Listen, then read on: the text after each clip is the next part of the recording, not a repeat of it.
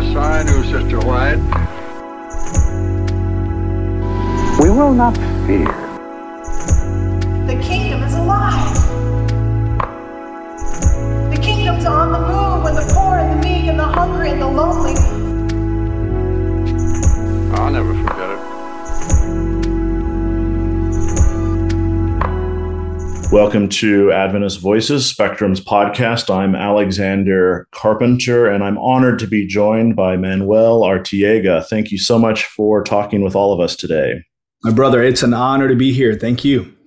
Yeah, well, I've really enjoyed listening to your sermons, and I wanted to kind of get to know you better and share your story and your congregation's story with the Spectrum audience.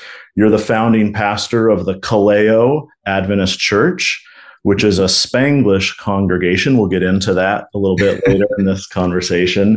In Glendale, California, you have degrees in business from La Sierra, a master's in theological studies from the Divinity School there at La Sierra, and you're working on a doctorate in urban ministry at Fuller. So you are, I'm sure, a busy man, and I wanted to just kind of get to know you personally and get to know your congregation personally first. So kind of tell us how this academic background and your interest in photography has kind of shaped who you are as a minister of the gospel. Man, so I was not gearing towards ministry at all. I was actually going to be doing business pre-dentistry. My dad's a dentist. But somewhere along the way, you know how God does things. I'm out in the mission field for a year in Marshall Islands, and have a wonderful encounter with Jesus that could take the entire episode to really break down. So I changed directions, and I kept the business because I figured it would help me somehow down the road as I did ministry. So I did business pre-seminary instead of pre-dentistry. And sure enough, now that I've done ministry for 16 years, the church planting, the leadership, all those tools I acquired during my business years, during my degree at La Sierra. So that was very helpful. After that, I did my master's in theological studies, where I met Dr. Maury Jackson, who has been on here before, and he completely shifted my perspective. So now that kind of set me on course for the doctoral work that I'm doing, which is in urban ministry under Soon-Chan Ra. Oh, great. Yeah, well, Maury Jackson is a great person, a great conversationalist, and I think one of our prophetic scholars and ministers. Absolutely. In the church. And you mentioned the photography. The photography is a mental health break for me. It's a way for me to use a different part of my brain and just really get out there. And I love street photography. So being out in the city, talking to people with camera in hand, that just reinvigorates me after so much putting out in ministry. You know, this kind of helps me. It kind of helps bring some sort of a balance to my life. So I really enjoy that. Yeah. So tell us about the Kaleo community there. It's in kind of, northeast Los Angeles. Right. And you're drawing on a really rich cultural heritage. Who are the people that you minister to? It's funny because the word Kaleo sounds Hawaiian, but it's Greek, and we're a Spanglish congregation. So it's always a great conversation starter. Kaleo is actually a merger of two churches, a church that I planted and a church that I inherited. I planted the church, and about 3.5 years later, I inherited a second congregation that needed some more care. And after some time, we realized there's no point in us being apart. Let's just bring it together and replant. So we replanted Kaleo as Kaleo back in 2015. And it's really a multicultural, it's a multicultural Latino congregation. Mm-hmm. And that's important for us to say, because a lot of times we feel, or we misnomer Latino as a culture, mm-hmm. right? We mislabel Latino as a culture, but Latinos are actually multicultural. There's many cultures within the Latino community or Latina community. In our church, for example, we have Nicaraguenses, we have Guatemalans, we have Salvadorians, we have Mexicans, we have Colombians, Ecuadorians, we have Armenians who are not considered Latino, we have Filipino, but it's a mixture of cultures that operate under the Hispanic work here in LA. We are a part of the Hispanic work. We call ourselves a Spanglish congregation. Yeah. Because when we planted, when we're planting this church, we're trying to address this crisis that a lot of our churches have in our denomination. We don't know how to reach the second and third generation. Mm-hmm. We don't know how to reach them. We don't know how to minister to them. There's a disconnect between the parents and the kids, the parents who are first generation, the kids who are now born and raised here in America. So we planted as an answer to that, but we overcorrected along the way. We overcorrected in the sense that we said all English, we're completely leaving the Hispanic church behind. And I personally was very zealous about that. Wrongly so. I realized a few years into our journey that while I was very strict about no Spanish in the service, and we're going to keep it all English, none of this, sneaking Spanish here and there. When we came off stage and we walked around the halls, we were Spanglish. Sure. We were calling each other hermano, hermana. We were, around our table. I mean, we were Spanglish. On our table, we had tostadas. None of this haystack stuff. We had tostadas. We had tamales. We had, all these foods that represented our culture. So in our language, we were, Spanglish. In our food, we were Spanglish. In our life, we were Spanglish. But for some reason, I was wrongly so wanting the church to check their culture at the door when it came to worship, when it came to the gatherings. So after some thought and some conversations, we realized, no, we're actually a Spanglish congregation, and there is no formula for Spanglish. Yeah. Right? When you're talking monolingual, you're talking one language. Bilingual, you're talking 50%, 50%, or 100%, 100% language. But when it comes to Spanglish, it's this beautiful mess where you don't know where Spanish is going to hit you. Yeah. You don't know how it's going to hit you, but it's going to hit you, right? It's you are living your life with a little bit of habanero sauce on it, and you don't know when it's going to hit. That's what the Spanglish life is. And that's kind of how we work as a church. We don't have a blueprint or a formula. It's just, hey, in today's song set, we're going to throw in a full Spanish song. And like recently in some of our liturgy, we're going to throw a Spanish prayer or a Spanglish prayer. Or sometimes as I'm preaching, a lot of the lingo that I use is very much in tune with the cultures in the room. So I'm talking about analogies and metaphors and illustrations that people in the room will understand. Mm-hmm. So that's why we call ourselves Spanglish, because we live in this in-between space that is kind of messy and beautiful, and it flows organically. It's really amazing that you were able to kind of stop something that you thought was the right way to go and pivot. Yeah. And kind of trust, because Spanglish is improvisation is what I'm gathering, and it's up to individual people how to mix everything together. Right. So, I would say that it really was us stepping back into our true selves. Mm, yeah. So rather than doing something, we actually stopped doing something that was unnatural to us. And we stepped back and became our true selves, which made it a lot easier than it sounds. Yeah. Yeah. Well, the church has a very clearly and succinctly defined set of values. How do you take that vision that you have for the church and kind of turn it into practice as you think about not just sharing the word, but having your community embody it in their larger communities. Yeah. So our statement as a church is a home for all, a savior to all, a purpose in all.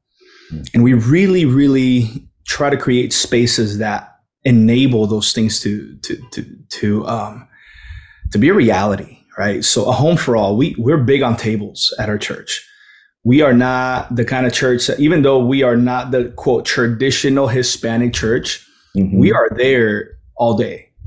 We're there all day, and we're not there all day in programming. We don't have afternoon programs or anything. We hang out. Oh, nice. We have tables. We eat. Our potlucks are legendary. We take that stuff seriously. Why? Because we are a commuter church, like most churches in LA. We have people driving, some of them, an hour and a half just to meet with familia. There's a difference between family and familia. Family is mom, dad, siblings. Familia, you include your tios, your tias, your abuelitos. You include people that aren't even blood related, but you see them as family, right? As familia. So our church is so big on that we create spaces for people to come and spend the day together. So we do that. I think we've done that fairly well in the past. Pandemic hit us, but we're slowly recovering and getting to that place where we're able to gather more outside of the worship space. A savior to all. We're Christ-centered in our preaching, man. What we do every single Sabbath, if it's not in the gospel, if it's not landing with Jesus, we're wasting our time. So we're very serious about making sure that anyone who walks through our doors will encounter and will know more about and have a reason to fall in love with Jesus Christ. So that is something that is a non-negotiable for us. We're Christ-centered, and a purpose in all. We try to plug everyone in, to use the language, right? Total member involvement. We try to bring everyone in. Does it, are we doing it perfectly? No, we're taking some steps right now to do so, but that's our aim, man. We want everyone to really have buy-in and contribute to our church. What's the kind of, you talked about it being, joined together or refounded as Kaleo, coming out of these kind of different DNA strands.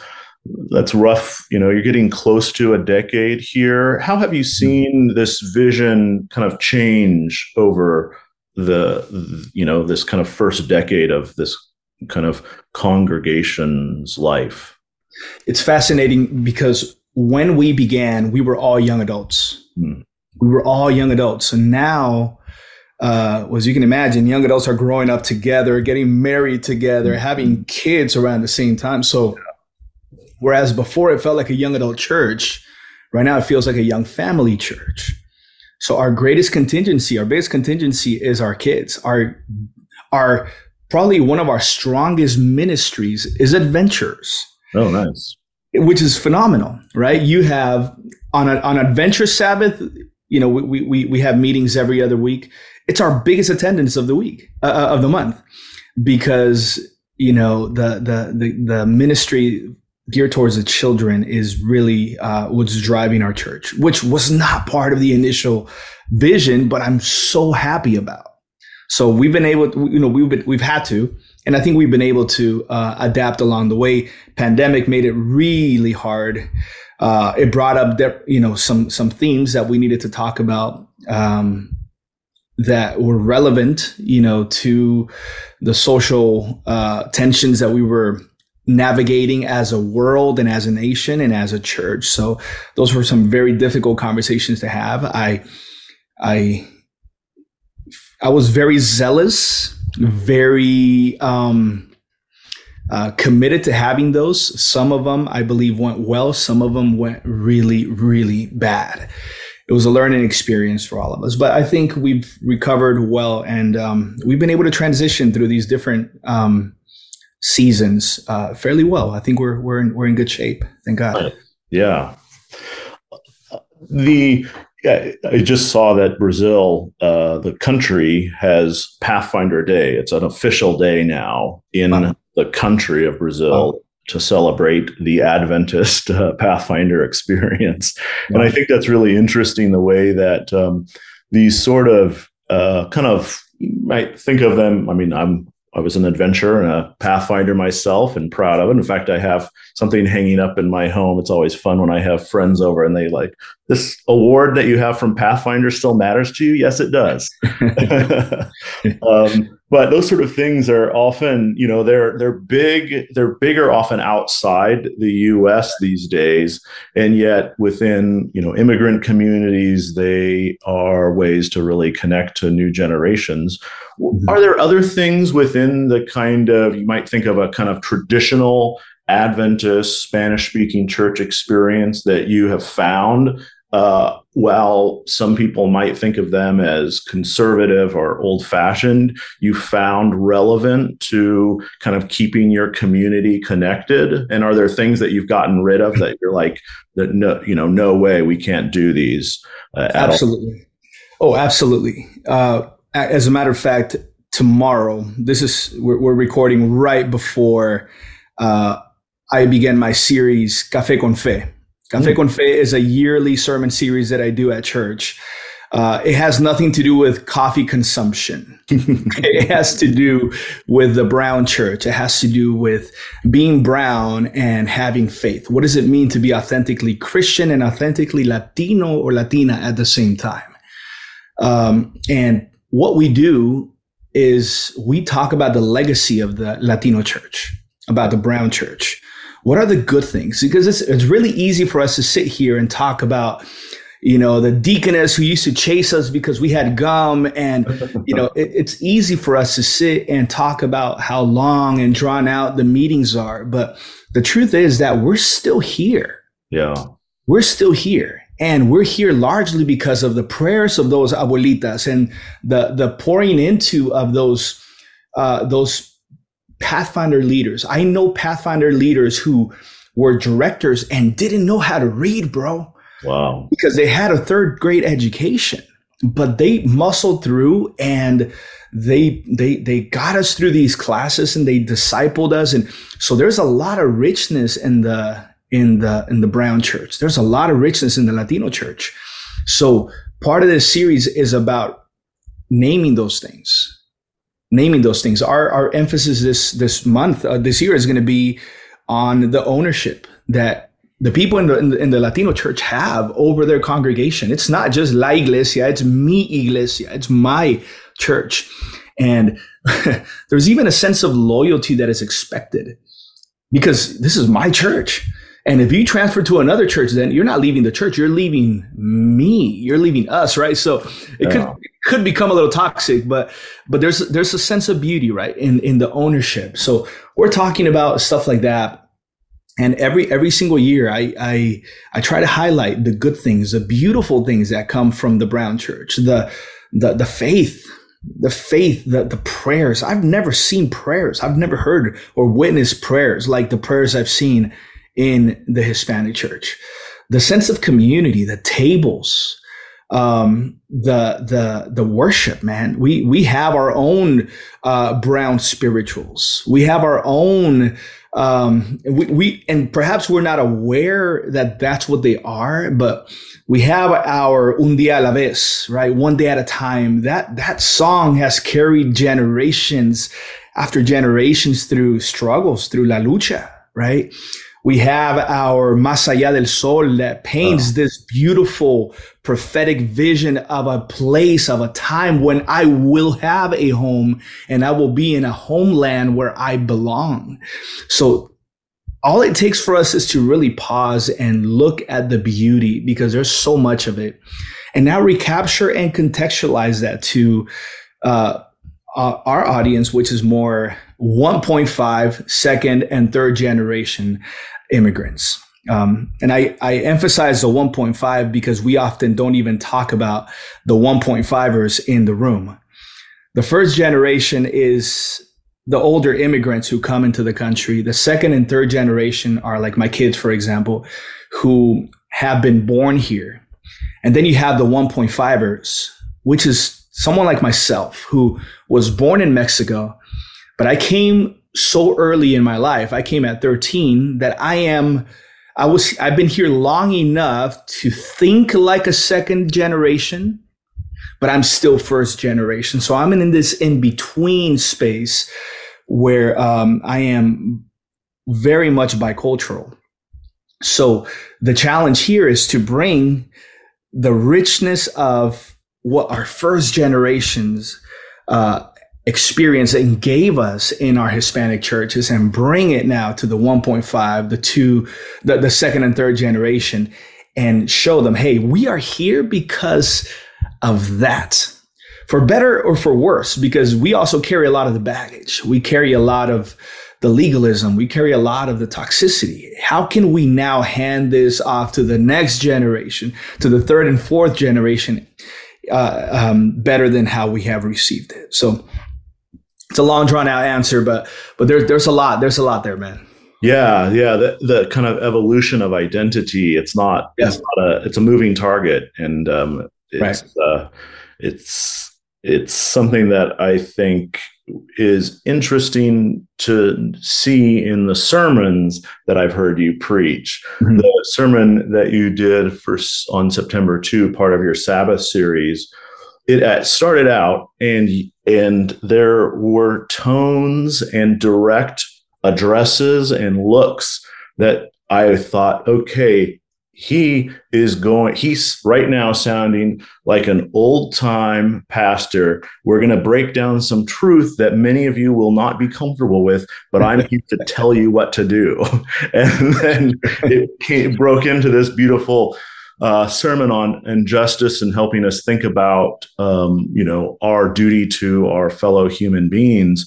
And there's not a lot of Adventist communicators that can take the kind of, one might say, a traditional, even conservative tone. This is the truth. If you do not believe it, there is a problem, and combine it with a kind of progressive, inclusive vision. So, number one, thank you for that, for lending your talents to our community. But number two, how do you do it?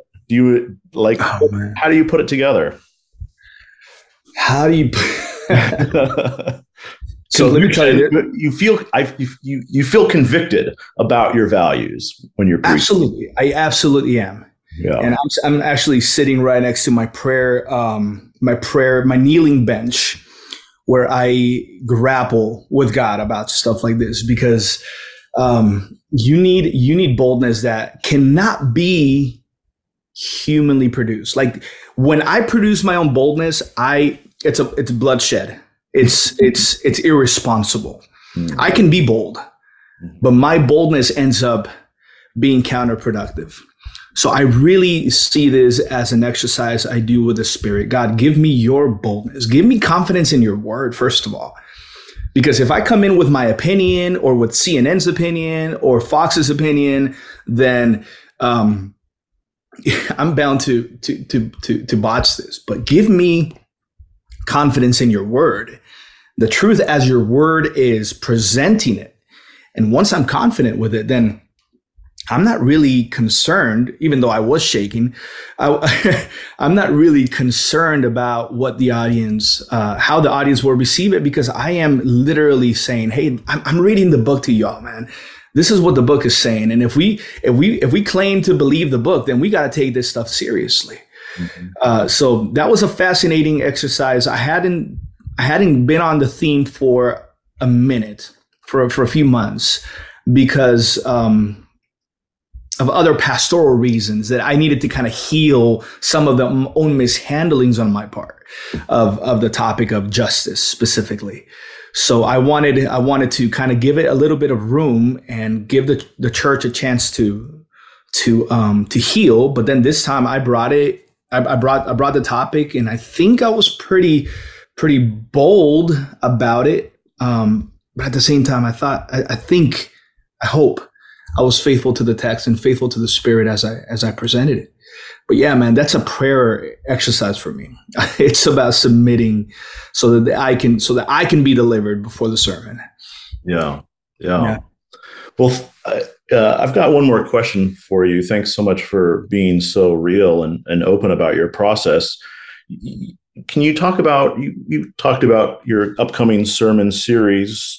What are you going to be praying about as you're preparing for tomorrow? What's an important message that you want to deliver? And if I can throw a little clause in there, you've alluded to the fact that you've had to heal things within the congregation. You've done things you felt like you've gone too far or had issues, and that's the life of every congregation. Right. There are beefs happening behind the scenes all the time, and you're there to sort of help folks stay together and find a common goal beyond that. So, what's in your mind? What are you trying to deliver as a message, and what are you trying to heal, maybe?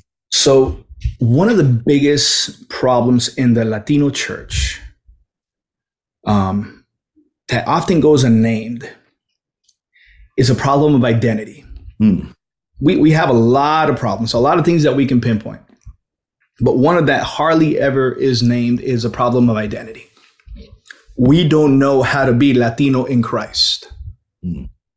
We have been taught that certain cultures are sacred and acceptable. Others are not.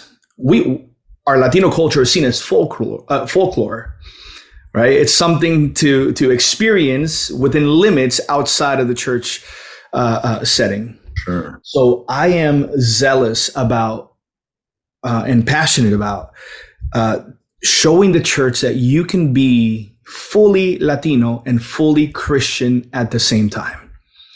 I can be Mexican American and Christian at the same time. I don't have to check my Mexican American essence at the door in order to have an encounter with Christ. I can be both. In fact, I should, and God wants me to be both.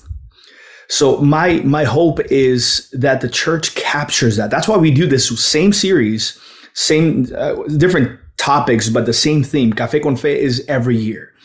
And that's my hope, that we will embrace what it means to be Latino in Christ. Now, it's easy because of the themes that come across, that come about. We talk about immigration. We talk about marginalized communities. We talk about oppression. We talk about justice. We talk about, the need for accompaniment, the need for advocacy. We talk about all these things. It's easy for one to go down the slippery slope of it being a political talk, right? Now, the gospel, the Bible is political. The Bible is has political implications, absolutely, especially these themes. But I need to make sure, as I am shepherding this congregation, that my starting point is the gospel, right? And that's where I root myself and the message, and then the gospel will speak to these issues, what the gospel wants to say to them. So it's been a challenge. It's always a very stressful. It's enjoyable because we kind of let our hair down a little bit and address stuff that they're kind of like inside jokes and inside references that you know because you grew up around the same tables and you had the same auntie who used to do the same thing, and so it's a fun series, but it's one I take seriously because I see it as a pivotal part of their spiritual formation. Right? To really walk in the fullness of who they are in Christ, right? As Latinas and Latinos. So I'm excited. I'm excited about it, man. And I guess we'll pick up somewhere 5 weeks from now, and I'll tell you if it landed or if it didn't. I'm really excited about it. Well, thanks so much for talking with the Spectrum community, and thank you so much for the work that you put in to express these values to our brothers and sisters there in Los Angeles. Thank you, man. Honored to be here. Yes, I do, Sister White. We will not fear. The kingdom is alive. The kingdom's on the move when the poor and the meek and the hungry and the lonely